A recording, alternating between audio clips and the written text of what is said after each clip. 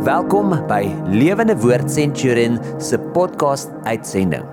Geniet die preek saam met ons. Here, baie dankie vir die wonderlike voorreg dat ons U naam mag aanbid, U naam mag verheerlik, en Here, dat ons U kan aankondig as die koning van die konings, as die God van die heelal. En Here, as ons dit sê, as ons dit saam met engele wat om die troon sing, as ons saam met hulle dit sing, Here, dan kom bevestig ons wat die natuur weet. God is goed.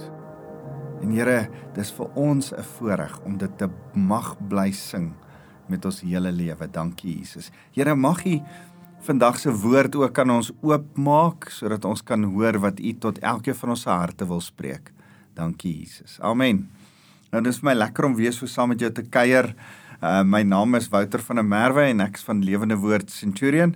En ek staan so en dink aan 'n boek wat ek jare terug gelees het. Ek's nou weer besig om hom te lees. Ek gaan met 'n groep manne nou praat oor die boek Dream Giver van Bruce Wilkinson. Man, as ek jou kan aanbeveel om hierdie boek te gaan lees. Ek gaan vandag so 'n bietjie met jou vanuit daai boek gesels, maar nie iets uit die boek uit nie, eintlik so rondom die boek, 'n gedagte half parallel met die boek, maar ek wil jou tog aanbeveel om Dream Giver te lees. Ek dink altyd aan wat, ek dink is T.D. Jakes wat sê, leaders are readers. Jy moet kan lees en ergens 'n bietjie jouself verryk, en ek wil jou aanmoedig om te lees. Dis altyd 'n goeie ding. Nou, ek het, as ek nou terugdink aan Dream Giver, dit wat ek nou lees en beleef, dan is dit vir my so lekker om hy storie te lees, want hy begin soos 'n storie, né? Hy soos Pilgrim's Progress en alles, vertel hy dit soos 'n storieboek, soos 'n persoon wat hierdie ou se naam is Ordinary, en dit word in die vorm van 'n vergelyking vertel. Ordinary wat sy big dream gaan soek, en dan stap hy nou so deur die land van onbekend, en tot hy nou sy droom bereik het. En eintlik 'n wonderlike vergelyking om vir my en jou te leer dat die Here wil graag hê dat ons 'n visie moet hê, 'n droom moet hê, verder moet sien, dat ons nie moet vashak net hier nie, maar dat ons verder moet gaan in die lewe as net ons eie begeertes, ons eie belangstelling, ons eie finansiële welstand. Die Here het iets meer met jou in gedagte. Hy het jou gemaak. En saam met daar so baie gedagtes wat deur my kop gaan as ek daaraan dink. Ek dink altyd aan, hy het jou 'n spesiale naam gegee, en jou naam het iets met jou roeping te doen. Hy roep iets oor jou uit, hy sê iets oor jou. As mense van jou praat, sien hulle sekere persoonlikheid in jou raak, hulle sien sekere goed in jou raak. En daarom dink ek dat dit goed is dat jy intentioneel besef dat God droom oor jou. En as ek vandag saam met jou kom gesels, dan is dit seker een van die grootste goed wat ek in jou hart wil vasmaak is, die Here het 'n plan vir jou. Die Here het 'n droom oor jou. Hoor 'n bietjie wat sê hy vir ouens wat hopeloos in slegte omstandighede gesit het. As jy dink Suid-Afrika het slegte omstandighede en jou omstandighede is sleg, stel jouself voor, jy's 'n Israeliet wat weggevoer is uit Jerusalem uit. Jou tempel is vernietig, jou mense is doodgemaak. Jy sit in 'n ander land ver van daar waar hulle 'n ander taal praat, 'n ander godsdiens aanbid, ander mense, en jy's vasgevang. Jy's al amper half 'n gevangene. En dan kom die Here in Jeremia 29 vers 11 en hy praat met daardie mense. En hy sê hierdie skrif, hy sê, ja, ek ken die planne wat ek vir julle het.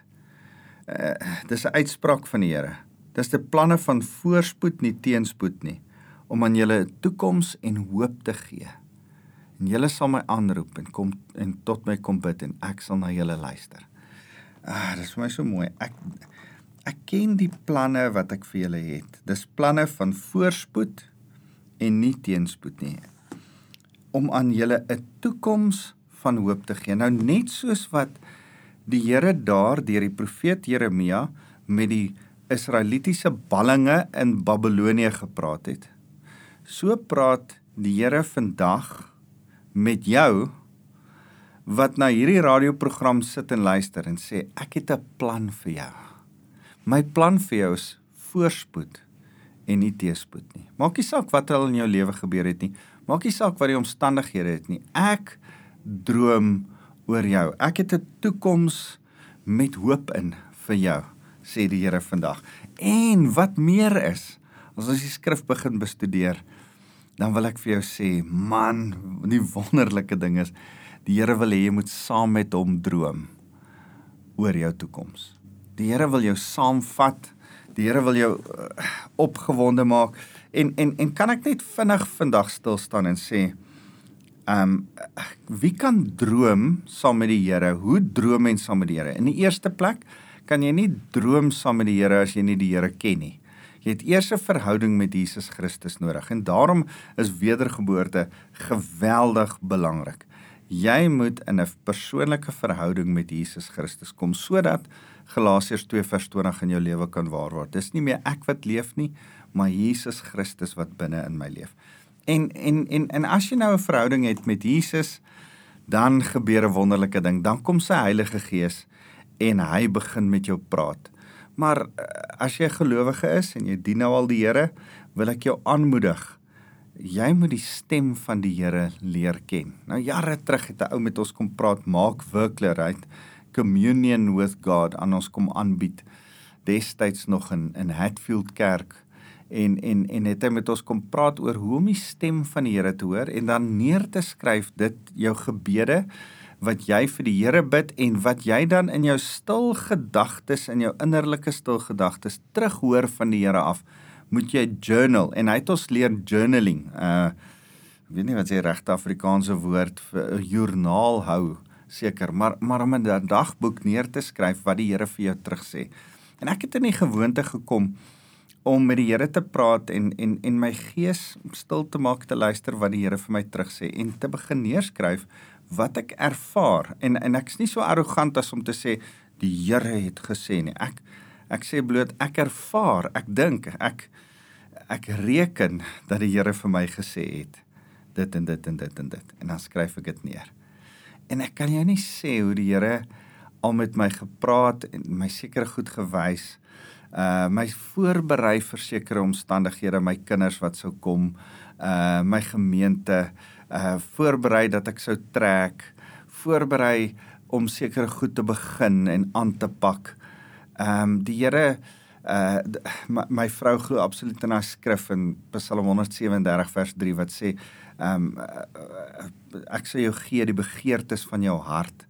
En daai skrif wat sê, soek my en ek gee jou die begeertes van jou hart, sê eintlik dat die Here die begeertes, wat sy begeertes is, eers in jou hart gaan lê, en dan word dit jou begeerte, wat hy dan vir jou gaan gee. En ek sien dit in my lewe. Ek sien hoe ek nooit oor iets gedroom het nie, en dan begin ek bid en met die Here praat, en iewes skielik begin hierdie snaakse ding in my hart opstaan, en begin dit my droom raak, en word die droom dan op die ouende verwesenlik. En daarom dink ek so, as ek hierdie skrif in Jeremia 29 vers 11 lees, as ek dink daaraan dat die Here oor ons droom, dan dink ek terug aan wat Jim Collins in Build to Last gesê het. Hy sê, ons moet bags hê, big, hairy, audacious goals. Ons moet groot drome kan droom. Hy noem dit big, hairy, audacious goals. Dit moet hairy wees, dit moet ons so bang maak as ons daaraan dink, en dink, ek weet nie of ek dit kan doen nie, maar die Here sê, nee, droom oor die toekoms, daar's 'n toekoms van hoop wat vir jou wag. Moenie sonder hoop vir die toekoms wees nie. Moenie sonder hoop vir die toekoms oor ons land wees nie.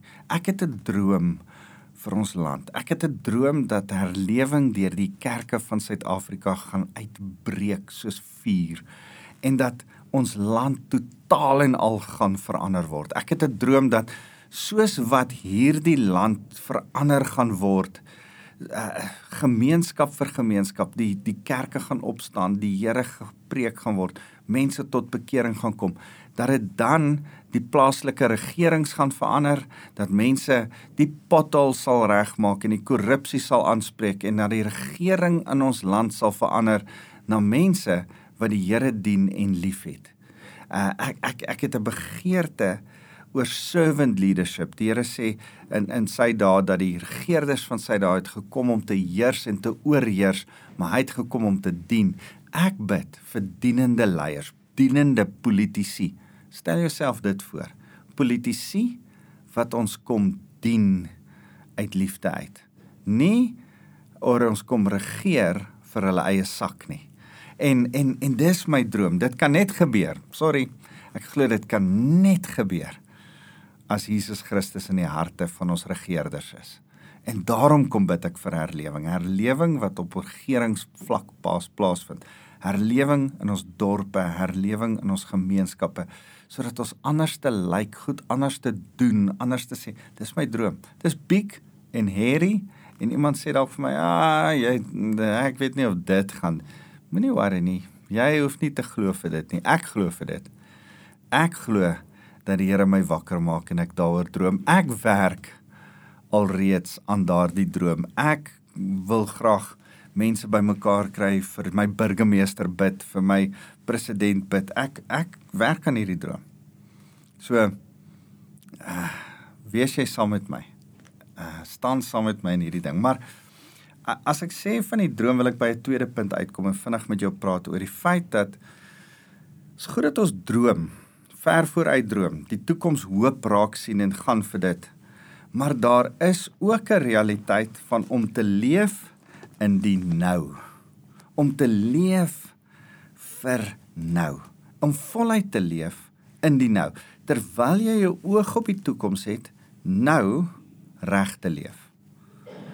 En ek dink aan een van die hartseerste stukke in die Bybel vir my is Hiskia, wat iemand hom 'n waarskuwing gee en sê, hier kom 'n oordeel oor jou land, en dan vra hy wanneer, en dan sê hulle oor 2 geslagte van nou af, en dan sê, dankie tog, dis nie my worries nie, dis my kleinkinders se worries. En dan dink ek, nee Hiskia, dis jou worries ook.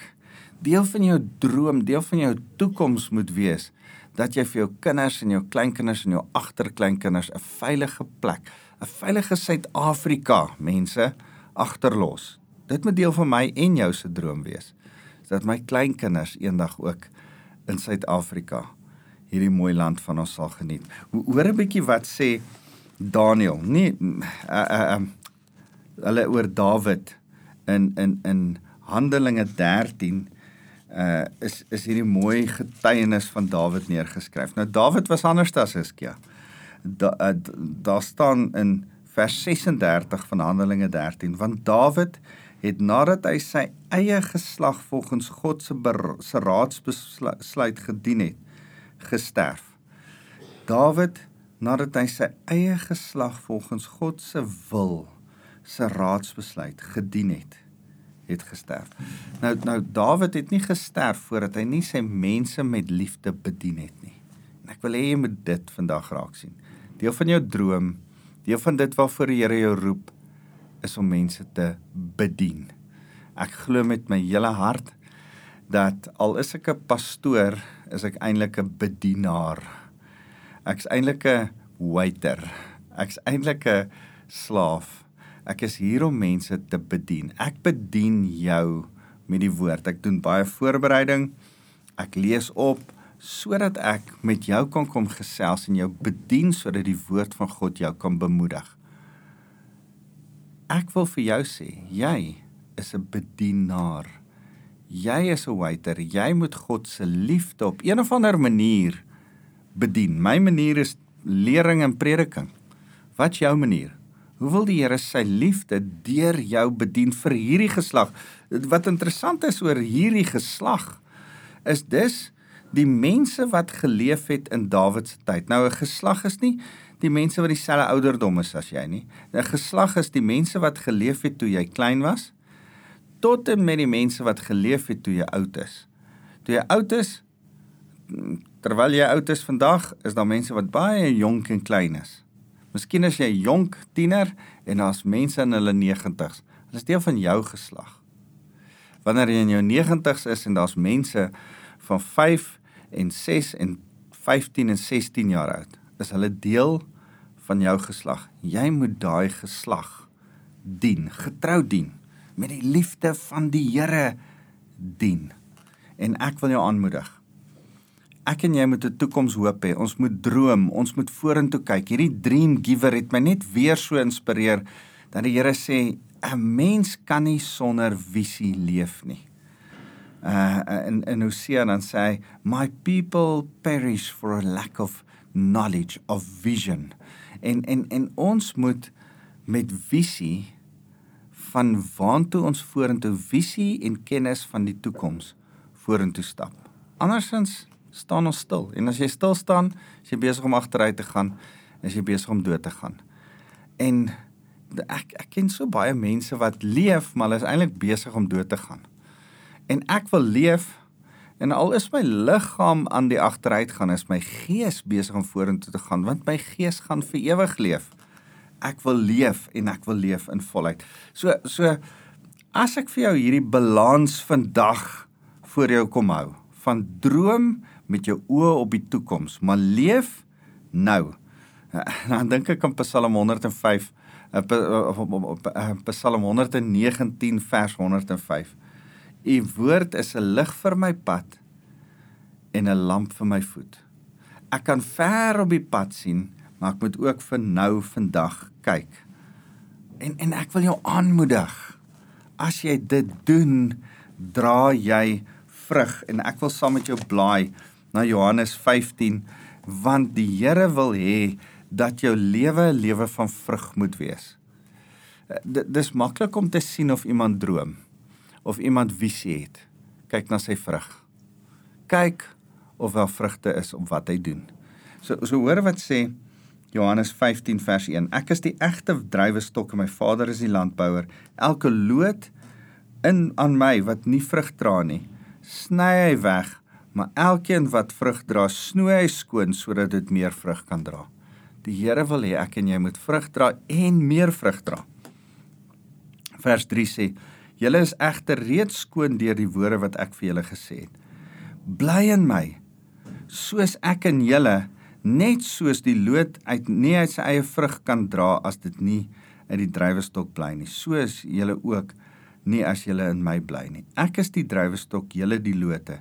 Wie in my bly en ek in hom, hy dra baie vrug, want sonder my kan julle niks doen nie. Wat vers 5 vir my en jou sê is, wie in my bly, in my droom, sal met my die toekoms sien, agterkom ek's die hoop. Ek is die een wat hulle toekoms in my hande hou. As julle in my bly, sal julle baie vrug dra. Maar sonder my kan julle niks doen nie. Sonder my het julle nie 'n droom nie. Sonder my is daar nie 'n plan vir jou lewe nie. As iemand nie in my bly nie, word hy soos 'n loot buite uitgegooi en verdroog. Hulle maak dit bymekaar en gooi dit in die vuur en dit verbrand. As julle in my bly en my woorde in julle bly, vra dan wat julle wil en dit sal met julle gebeur. Hierdeur word my Vader verheerlik, dat julle baie vrug dra en my disippels kan wees. Ek en jy verheerlik die Vader deur vrugte te dra, deur 'n vrugtevolle lewe te leef, deur te sê, man, my lewe lyk anders, want ek het 'n visie, 'n hoop, 'n toekomsverwagtinge. Kyk, ek mou nie oor wat in Suid-Afrika aangaan nie. Ek sien hoop en ek sien 'n toekoms. Ek is die een wat 'n verskil gaan maak. Ek's die deel van die oplossing, ek's nie deel van die probleem nie. So, hoe lyk vrug? Hoe lyk dit as ons vrug dra? As ek vir jou sê, die Here verwag van jou om vrug te dra, wat beteken dit? In die eerste plek, lyk vrug soos karakter. Ons dink baie keer mense se talente is belangrik. Nee, vir my is hulle karakter 100 maal belangriker as hulle talente. Dit is nice dat mense talente het en goed kan doen, maar sy lewe moet 'n lewe van integriteit wees. Daar moet karakter wees. Integriteit is die vrug waarna ek kyk. Dis die vrug waarna mense willens en wetens om jou dophou. As jy nie integriteit het nie, as jy altyd lieg, as jy altyd laat kom, as die mense jou nie kan vertrou nie, as jy ontrou is op allerhande ander maniere, dan gaan mense so na jou kyk en sê, daar's nie vrug in hierdie ou se lewe nie. Die vrug is nie goeie vrug nie. So kan ek vir jou sê, die vrug waarvan ek en jy praat is integriteit. Karakter. Die ander vrug, die tweede vrug wat ek vandag met jou wil bespreek is ons aksies, ons optrede, is om te sê, ek en jy moet goed anders te doen as wat die wêreld dit doen. Romeine 12 vers 1 tot 2, dan sê hy, moenie gelykvormig word aan hierdie wêreld nie, aan die wêreld se manier van doen nie, aan die kultuur van hierdie wêreld, aan hoe Hollywood vir jou sê om te doen, om te maak. Moenie aan hierdie wêreld onderdanig word nie, maar word getransformeer, word deur God verander, maak 'n kopskuif, 'n hartskuif, 'n geesskuif, om soos die Here hierdie wêreld aan te vat en op te tree in. So ek en jy moet anders te lyk, anders te doen as die wêreld doen. En as ons dit vir mekaar sê, dan is ek so bewus in die groter prentjie van droom, dan sê ons vir mekaar, die Here droom saam met ons, oor ons.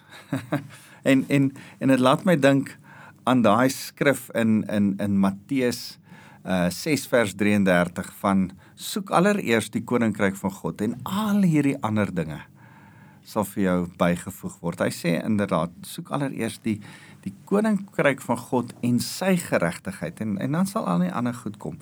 Vrug van materiële dinge en goedjies en geluk en gemak en al hierdie ander goed, dis nie belangrik nie, maar dit sal ook kom as jy die vrug van regte optrede doen, van gehoorsaamheid aan die beginsels van die woord. Die Here het beginsels gegee.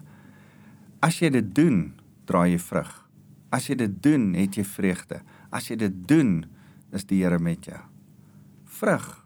Mense wat jou vrug dophou.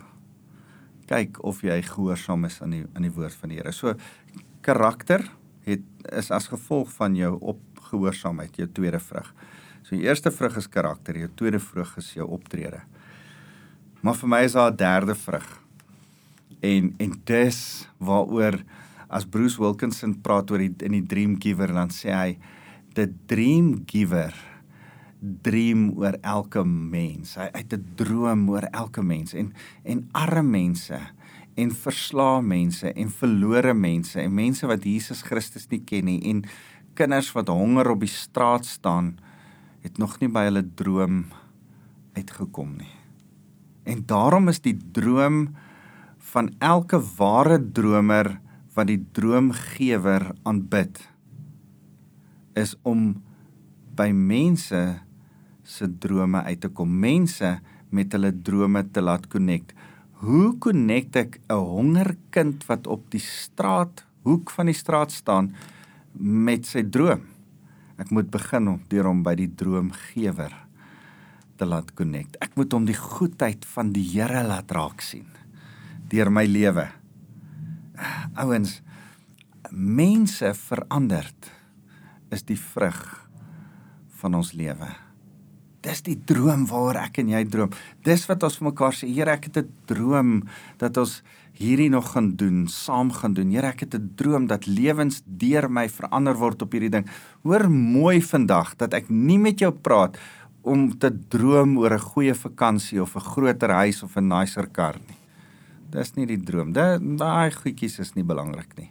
Ek droom vandag saam met jou om lewens veranderd te sien saam met Jesus Christus, dat die Here deur jou kan droom, sodat wanneer jy mense om jou raak sien, arme mense, gebroke mense, hulpelose mense, hopelose mense, dat jy hulle deur God se oë sal begin sien, dat God sy liefde in jou hart sal uitstort, dat jy oor hulle sal huil, dat jy oor hulle sal droom soos wat God oor hulle droom, dat jy sal sê, ek wens Ek droom dat daai kind wat verlore is, dat daai kind wat skree vir aandag, dat daai honger mense wat daar is, ek droom dat hulle by die droomgewer sal uitkom en self sal kan droom wat hy oor hulle droom, dat hulle kan agterkom, dat hulle nie hoef te veg net vir 'n bietjie kos nie,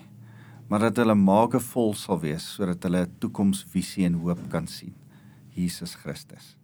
Dat hulle nie net sal bietjie worry of hulle warm kan slaap vanaand nie, maar dat jy hulle die hoop, die droom kan gee, van die droomgewer wat met hulle verhouding wil aanknoop.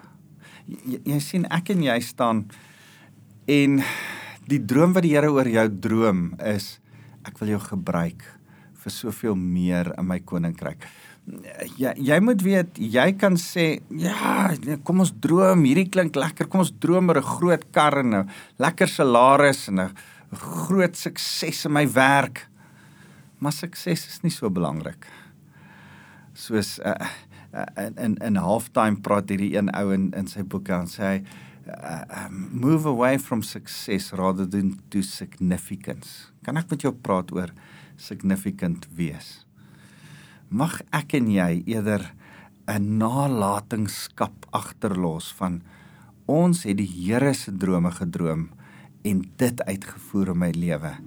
Nie my eie drome en my eie goedjies gebou en ek het 'n klomp goed op aarde bymekaar gemaak nie. Maar een van my grootste gebede, my hoop, ek hoop dat my nalatenskap sal wees. Ek sê altyd vir my kinders, moet my nie begrawe en 'n stuk klip op my graf neersit en iets daarop skryf nie. Want dit beteken niks. Dit het geen nalatenskap nie.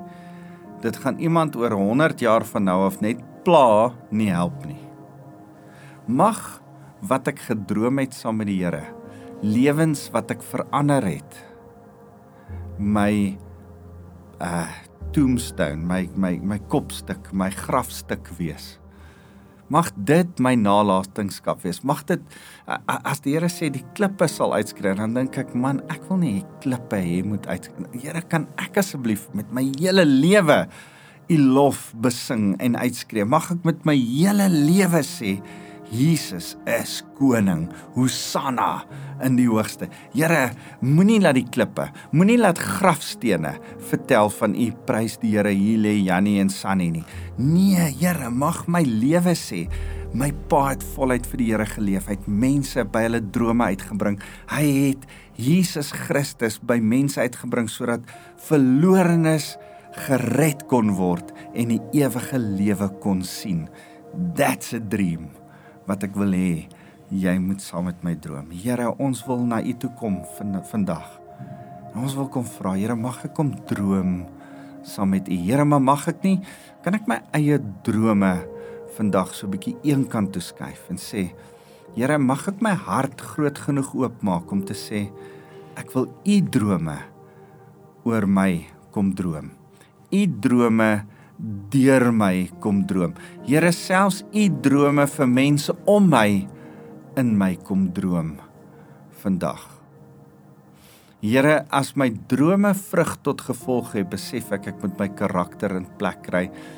Wys my heiligmaking. Here, wys my waar ek moet skaaf en reg kry my lewe wat nie reg is nie. Mag ek U gehoorsaam en mag my optrede goeie vrug wees vir U.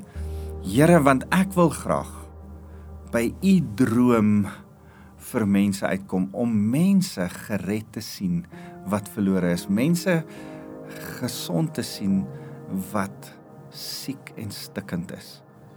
Here, mense gevoed te sien wat honger is. Here, help my om dit te bly droom, sodat daai sieker is en honger is en verlorenes die vermoë kan hê om die droomgewer self te hoor en self weer te kan droom oor hulle toekoms. Ons eer U, Jesus. Here, mag ek nou elkeen wat na my luister seën met die liefde van God ons Vader. Mag hulle die krag van die Heilige Gees ervaar om saam met U te kan droom.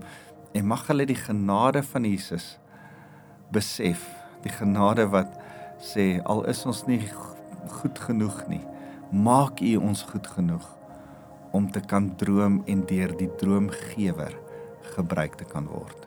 Ons eer U, Jesus. Amen.